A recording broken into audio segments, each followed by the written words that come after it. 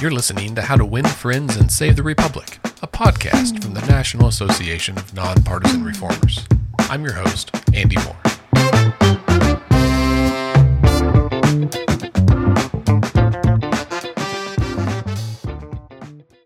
My guest today is Issac Saul.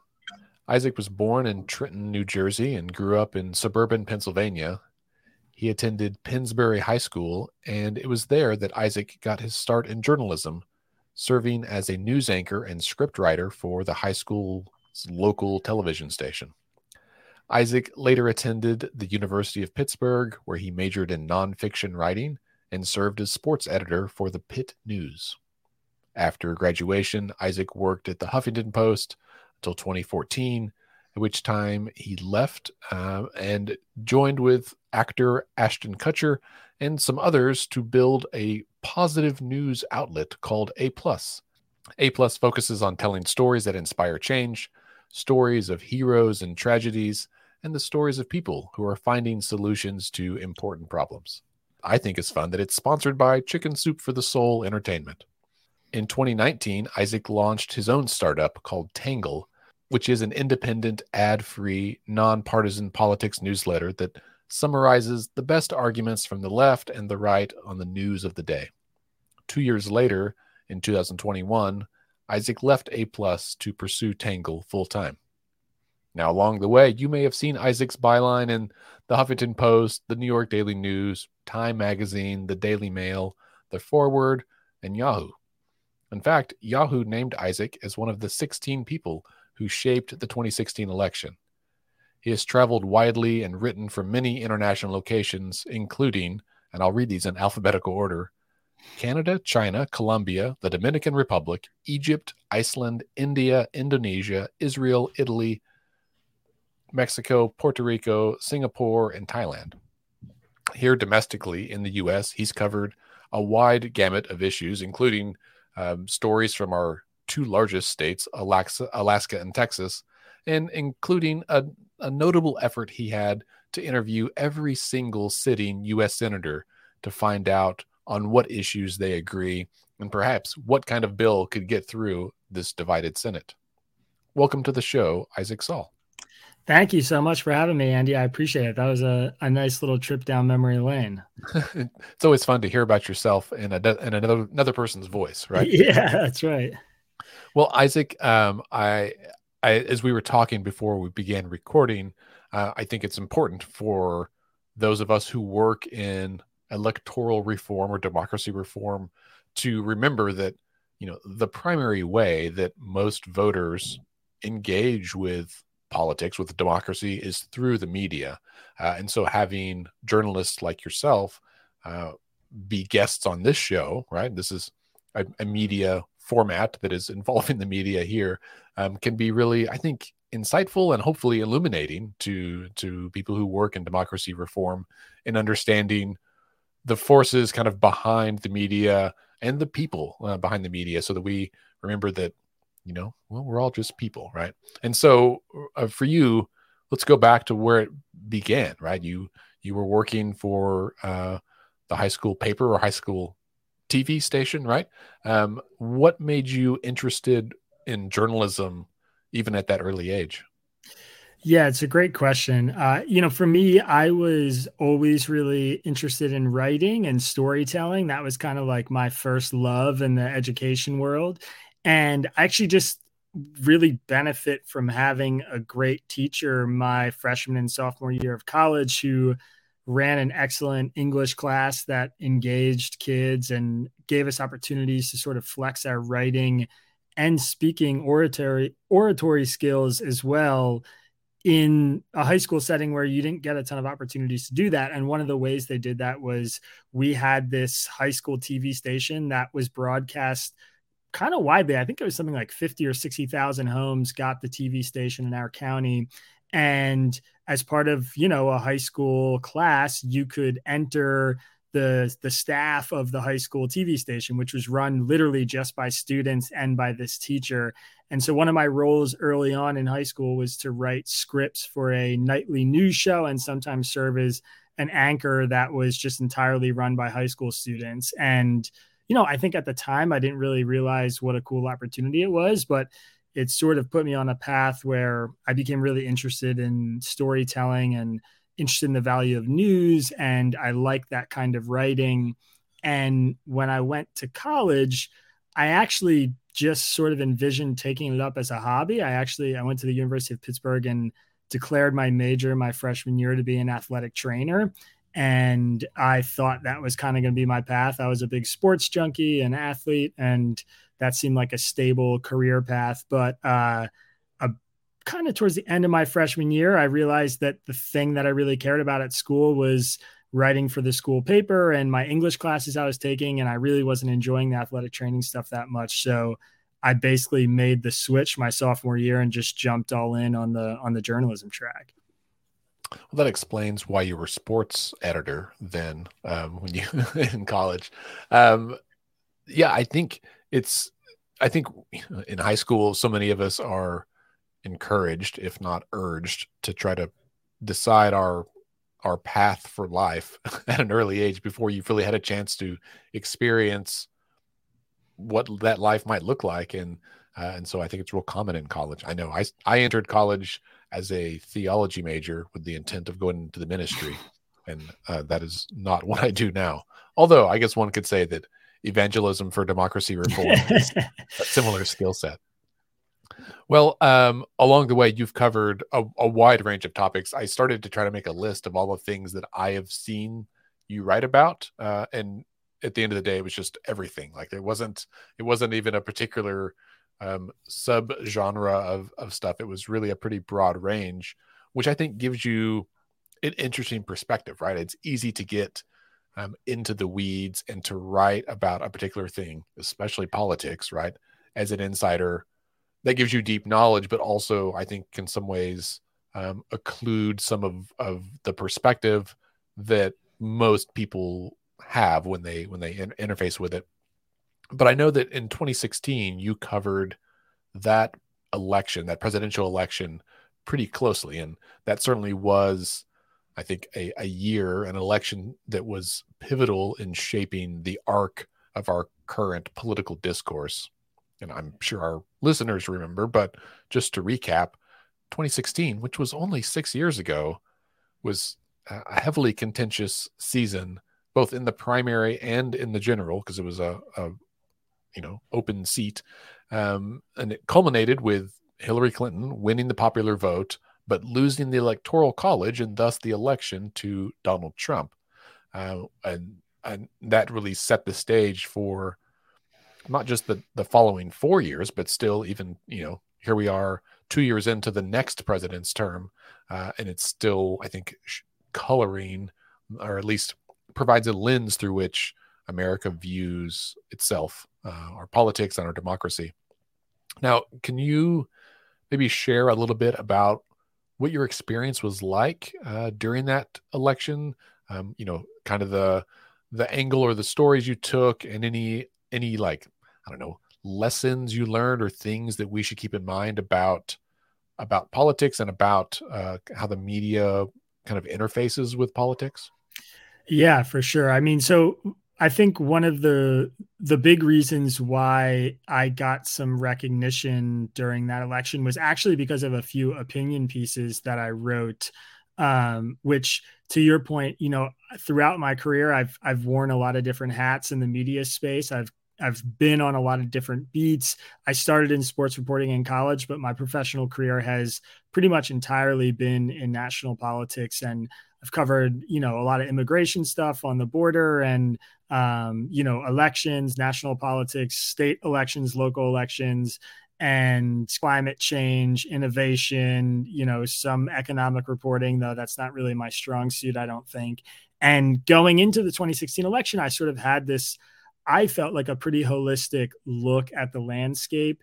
And because of where I grew up in Bucks County, Pennsylvania, which is a bellwether county for United States elections, a really good understanding of what was happening on the ground, which was that I was seeing a huge groundswell for former President Trump. And I understood that he was much stronger than a lot of people thought he was. And, I I was not a supporter of the president's when he was a candidate. I didn't think his presidency went particularly well.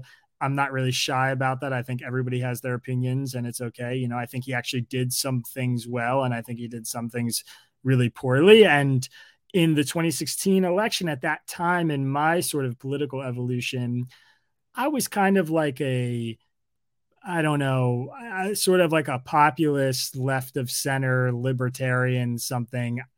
My political views have never fit cleanly into any box, but it was apparent to me, I thought at the time of the election, that Bernie Sanders was most representative of like what a lot of Americans wanted. And I think Trump's election actually, in some ways, sort of proved that. I think Bernie and Trump were kind of at like 10 and 2 o'clock, not 12 and 6 o'clock. I don't think they were polar opposites of each other. I think they shared a lot of really similar baseline views about the direction they wanted America to go, you know, whether it was bringing jobs back from overseas, manufacturing more at home, taking care of the hollowed out middle class in the Rust Belt. I mean, these were all really important things for them as candidates, and railing against the establishment, obviously.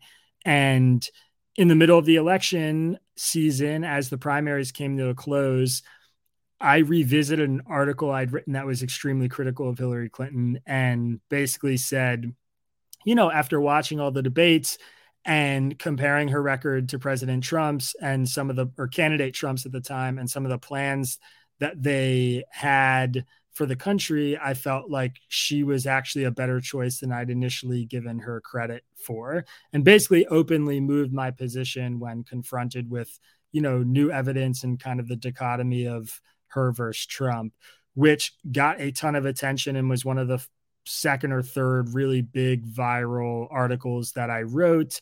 Hillary Clinton actually wrote me a very nice letter thanking me for the piece, which I thought was kind of nuts, and also put me in a very uncomfortable position of being like, you know, as a journalist, you don't want politicians writing you thank you notes. That's not usually what our job is. And I certainly wasn't attempting to curry favor with her, but I thought it was interesting nonetheless that she actually saw it and went out of her time to, you know, or someone on her team did, and got her to sign a typed out letter to me.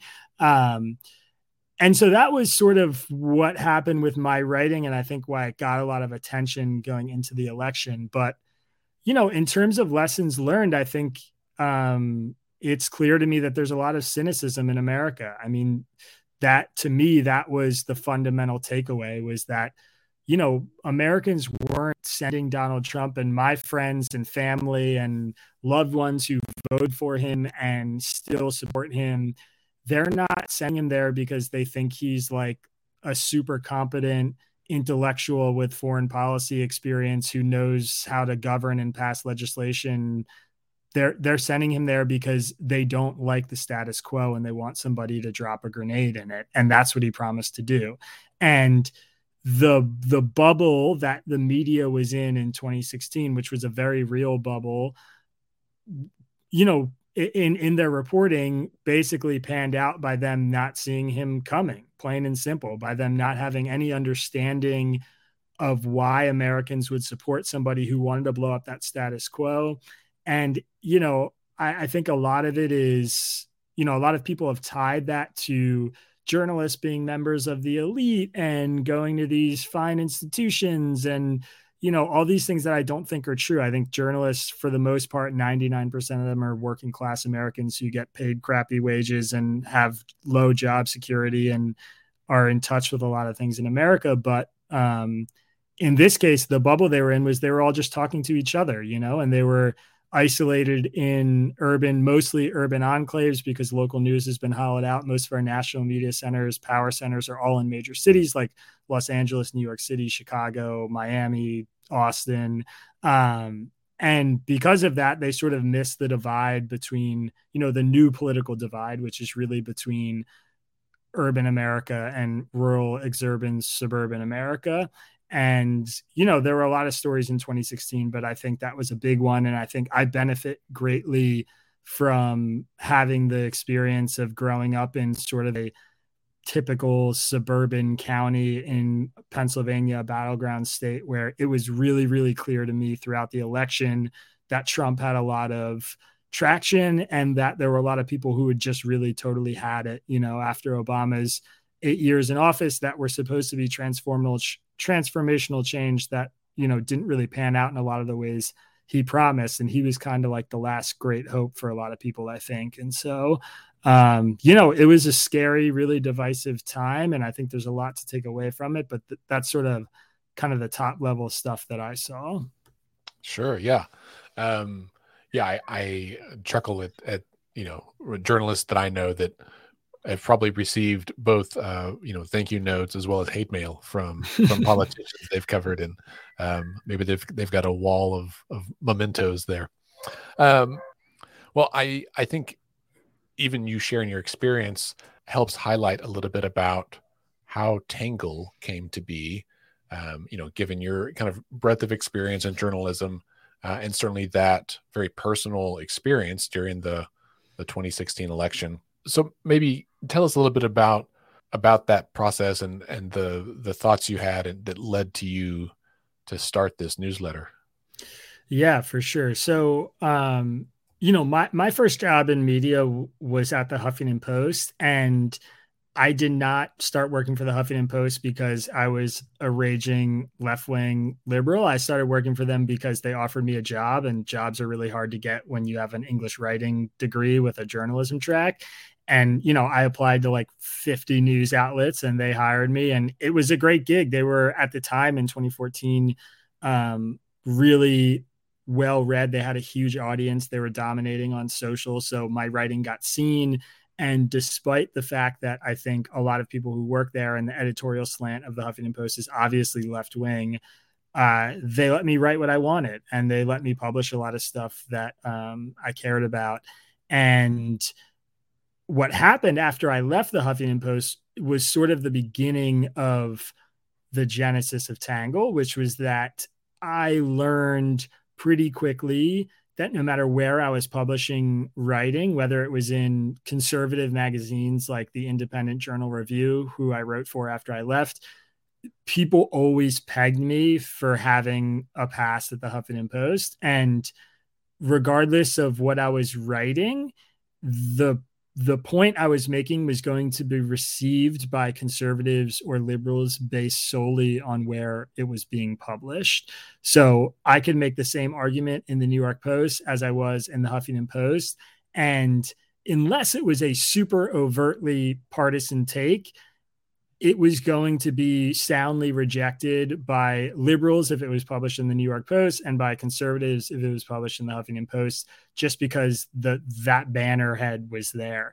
And it just became obvious to me that people were just reading news that was reinforcing their own views. And I had this realization around the same time that I think a lot of other people started to, 8-10 years ago, which was just Facebook and Twitter and these social media platforms were just creating echo chambers that people were living in. And now we all know this is fact. I mean, it's like everybody understands this basically.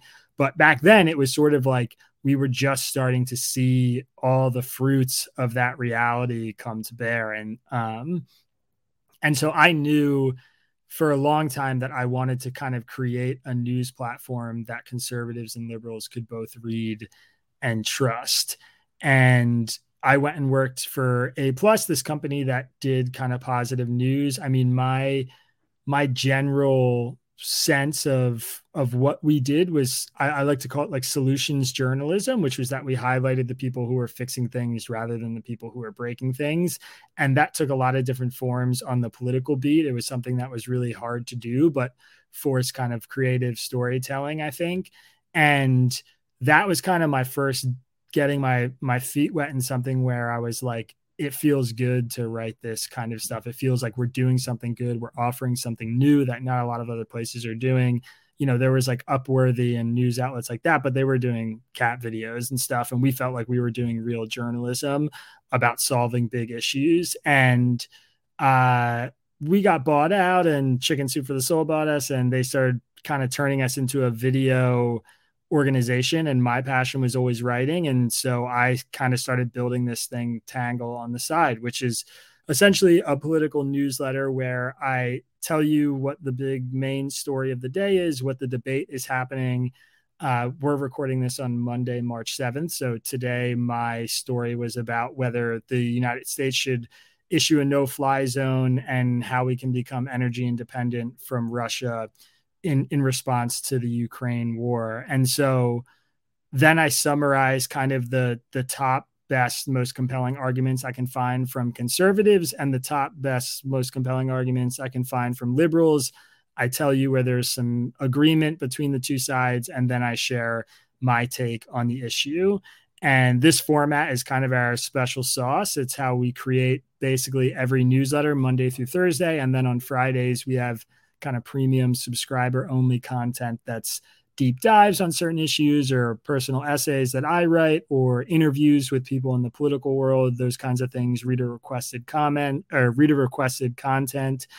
And the response has just been really tremendous. I mean, I have an audience of people who are left, right, everything in between, diehard Trump supporters who love and read our newsletter, diehard Joe Biden supporters who love and read our newsletter. And I think we're, really fulfilling our goal of kind of bringing these two audiences under one roof. And the way we're doing it is by being very transparent and explicit about what's opinion and what's not, about what the left is saying and what the right is saying. And when I write my take, which is like a mini editorial in every newsletter, I'm very clear that this is my opinion. I'm not trying to convince you anyway. I'm just, it's my newsletter and I'm sharing my thoughts about the prevailing arguments that are out there on an issue, and you can take it or leave it. You can write in and critique my take, and I'll share your criticism in the newsletter, and all sorts of other kind of reader engagement like that. And it's clear that there's a big thirst for it. I think Americans are really tired of being angry all the time. They're tired of hating people who have different political views than them. A lot of liberals read Tangle because they want to understand how somebody could vote for Trump. A lot of conservatives read Tangle because they don't trust the mainstream media, and they also want to see their views represented in a news source, which they don't feel like happens when they watch CNN or New York Times. And so, I think the reasons people come and go are different, but it's clear that there's a real yearning for this kind of media. And I'm really proud of what we built. And I think it's a news platform that both informs you, but also gets you out of the bubble that we're all inevitably living in, the kind of self-curated social media bubble. And a lot of us who just watch news that doesn't really challenge our own views or perspectives. Yeah, I know. I know one of my friends that is a Tangle subscriber said that the reason they like it is that it contains, direct quotes from both sides, right? They're kind of curated in there.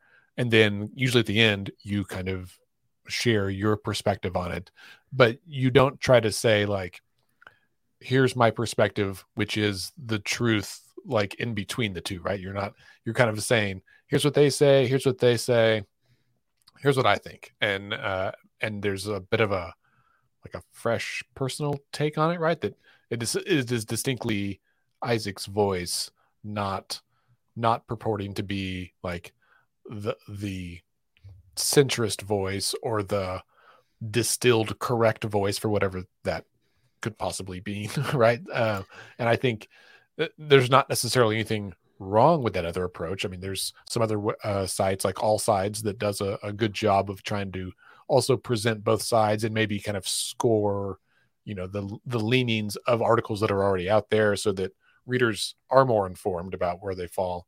And I like what Tangled is doing to kind of present those in a way that readers are able to hear, to listen, and to make up their own mind. And then it's not really like a back and forth conversation with you, but to hear perspectives from someone else who has a varied experience that kind of feeds into this. And it's not like what I've read, it's not like your take is heavily leaning any direction of like, well, these guys are right. It's like, here's what I'm weighing as I read and curate and write about this. Here's where the stories make sense. Here's where the holes are. And I think that is important too, right? Because what we've seen over the last several years is that, well, I'm not trying to be critical, but I think in some cases the both sidesism can try to be presented as equally weighted when it's not, or it shouldn't be, right? Like, just because two sides have different perspectives doesn't mean that they each carry the same amount of water, kind of deal. And so I think I think what you're doing makes avoids that somewhat.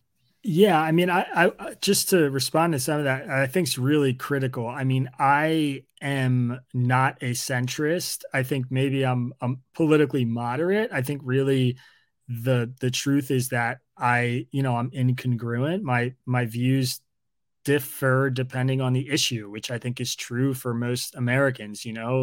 We talk about free speech.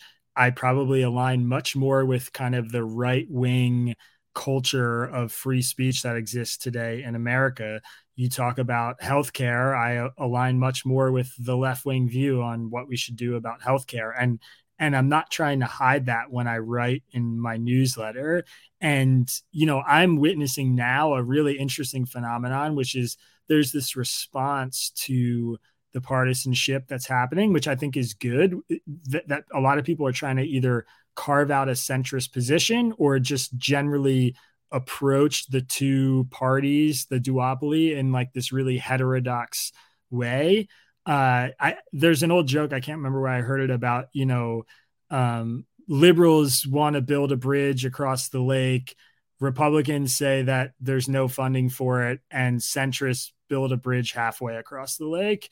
And it's just like, that ideology to just try and be a centrist is actually an ideology of its own that can be really counterproductive and destructive, I think. And the same goes for sort of the heterodox ideology that exists today. We just witnessed this play out in real time with the war in Ukraine. A lot of really popular heterodox writers, I have no interest in naming names, but they're all independent people who have left mainstream news outlets and created their own audiences, almost unanimously said that there was no way Putin was going to invade. This was all just the American, war people drumming up war with Russia. It was all fear mongering. And they were wrong. They totally got it 100% wrong, despite all the things being obvious. I mean, been writing about this issue for months, and it was very clear to me that Putin was planning to invade. He put 150,000 soldiers on the border and was running military exercises for months. I mean, there was nothing ambiguous about it in retrospect. But because these people are committed to this heterodox ideology, they couldn't possibly believe that maybe the military American intelligence apparatus was getting something right because we screwed up the Middle East so badly. And so I think there's danger to that, to having that centrist heterodox ideology. And so what I try to do is just be honest about how I feel, just tell people straight up how I view the arguments and whether I think, they're strong or not, what kind of weaknesses are there. And sometimes I see both the arguments both sides are making, and neither of them make a lot of sense to me. And I share that perspective too. I mean, that, again, just talking contemporary because it's relevant, that happened today. I think the consensus on both sides right now is that we shouldn't have a no-fly zone in Russia or in Ukraine, because Russia would respond by starting World War III and, nuking everybody in Europe or something. And I basically wrote today that I actually don't know if I agree with that sentiment. I don't know that I think we should be skeptical of that position, that consensus that exists on the right and the left, because I could see a lot of worlds where we institute a no-fly zone in Ukraine and Putin responds by coming to the negotiating table in a weaker position than he is right now with us sitting on our hands. Now, I'm not advocating for a no-fly zone because I think it's too risky, but I'm just skeptical of that kind of mainstream consensus. And so that's what I try to do in the newsletter, is just look at the arguments that are out there and be honest about my position without sort of just, I'm not trying to be a centrist on every issue. Yeah. When I was in college, I had a philosophy professor that said that his job was not to convince us of anything. His job was to teach us how to think, right? And how to receive information and kind of digest it, and using, various tests of reason or logic or the tools at their disposal in philosophy. And I think it sounds like a similar approach is what you're taking, right? That you're trying to present information and help readers to kind of form their own opinions about it without it being presented in such a way that's like clearly leading them towards a particular perspective on it. We're going to take a quick break, and we'll be right back after a word from some of our sponsors. If you're interested in learning how to win friends and save the Republic, then you should know about Reformers Unite, a new virtual networking event hosted by NANNER, the National Association of Nonpartisan Reformers. Each month, NANNER sets aside a couple of hours solely dedicated to helping our members share updates about their organizations and to build deeper connections between NANNER members throughout the country. Reformers Unite happens on Fridays and is only available to NANNER members. So get on over to nonpartisanreformers.org and become a member today. Are you tired of the politics of division and deadlock? Do you want to do something about it, but you don't know where to start? CitizenConnect.us is your way to learn about and engage with over 400 organizations who are dedicated to helping Americans right, left, and center work together to heal our democracy. Find the organization or event that speaks to you and help us get back to making our great nation work, because it only works when we work together. Learn more at citizenconnect.us. All right, and now back to the show.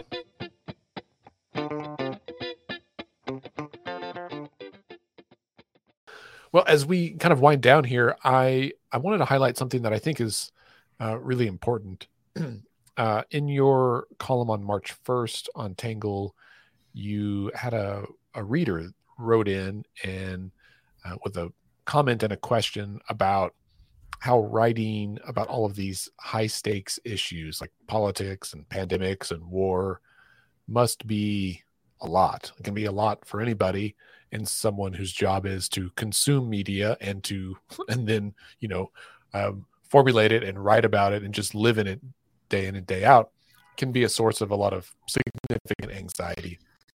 I know a lot of people working in, democracy reform, I think feel a similar talking about it, but I am a national politics reporter. So the last 6 years of my life from 2016 until now have been totally bonkers and nonstop and 24/7 news consumption. And a few years ago, probably about 3 or 4 years ago, I started to see some legitimate physical manifestations of that stress and anxiety. I started getting heart palpitations, which are sort of involuntary contractions of the heart that are really annoying and would keep me up through the night because it was so uncomfortable. I noticed I'd get kind of face twitches in my cheek or my eye. I burned through some goodwill with my wife, with friends, with family members by kind of making no space for my personal life outside of the news. And I had kind of like a come to Jesus moment a couple of years ago where it was like, oh, this is kind of gone too far and I need to figure out how to fix this and address it. And so I started taking some steps that were like required, I think, a ton of discipline, but I think are also really doable for a lot of people in order to fight back on the stress and manage the anxiety better. And I talked about that in the newsletter. So some of the things that I do now that are part of my daily practice are things like I never bring my cell phone into my bedroom. I stop reading or watching the news at a specific time every day. Usually during the week, it's about 6 o'clock, maybe 6:30 p.m. So I go home and have, a 3 or 4 hours totally away from the news. I absolutely get 7 or 8 hours of sleep every night, no matter what. That's probably the biggest thing I'm super disciplined about. I take 24 hours off from the news every Friday night. I'm a Jew, so I sort of do this as a kind of pseudo observance of Shabbat. I'm not kosher or super religious, but I do not go on social media and I don't talk about politics really or watch any political news or consume any kind of political content from Friday night until Saturday night, oftentimes until Sunday morning. When I wake up in the morning, I try and read something that's not about politics or not the news first thing in the morning.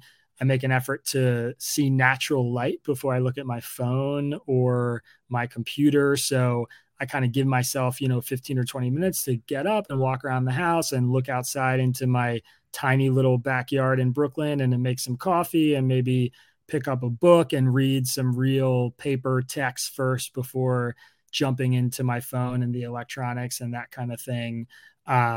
Express a lot of gratitude, pray for the world, things like that. And it's been a really long kind of grind for me, but just recently in the last couple of months, I actually I weaned myself off the medication that I was on for my heart palpitations.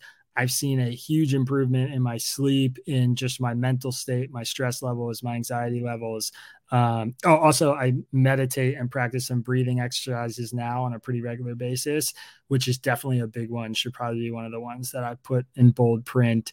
And all of those things have really, really helped me. And I have quote unquote, beaten the kind of physical ailments that were, I think, manifestations of that stress and anxiety. And I've repaired a lot of the relationships I did damage to. And it's been hugely rewarding for me to do that. And most importantly, I think my work has actually gotten better. I think I'm not like leaving something on the table by taking that time off or giving myself vacations or taking breaks from the news. My thinking is clearer, my writing's better, my productivity is higher. And it took a lot of discipline and took a lot of work, but it panned out really well. And it worked for me. And I think, any one of those things is like a good practice, but if you're kind of facing that sort of stress and anxiety, there's a lot of stuff in there that, I did because other people suggested it to me. And because, I talked to my therapist about it and got advice on how to manage stress and those sorts of things. And so, it might work for you. And I think it's a worthwhile endeavor to manage that stress.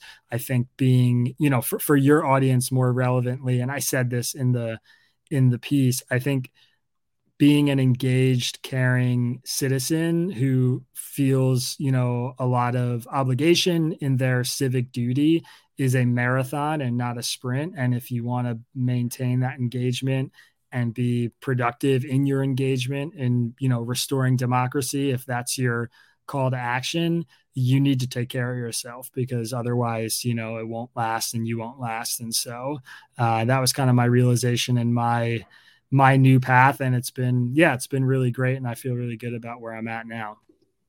Yeah. Well, Isaac, I think that's super powerful. And I really appreciate you sharing that with us here. Burnout as a not just an abstract idea, but as a real issue that I think many of us have suffered with over the last couple of years has been coming up a lot in conversations and meetings I've had over the last few weeks, few months. And in fact, listeners, as a bit of a preview, starting next month in April, we're going to be starting a 6-part leadership masterclass. And one of the sessions that'll be in June is about how to manage burnout for you and your team. We're really excited about that. We will be sending that out probably this month with our newsletter. So if you don't already subscribe to our newsletter and somehow found our podcast without that, please go to our website, nonpartisanreformers.org, and sign up for that so you can be top of the list. Isaac, thank you so much for being here with us today. Yeah, thanks for having me, Andy. I appreciate it. My guest today has been Issac Saul, reporter and founder of the independent, nonpartisan political newsletter Tangle. You can sign up for Tangle at readtangle.com. Follow them on social media everywhere at Tangled News, and listen to their podcast at anchor.fm/Tangle News. You can also follow Isaac himself as a person on Twitter at Ike_Saul. Thanks for listening to How to Win Friends and Save the Republic. This podcast is a program of the National Association of Nonpartisan Reformers. For more information about our organization and how you can join, please visit our website at nonpartisanreformers.org.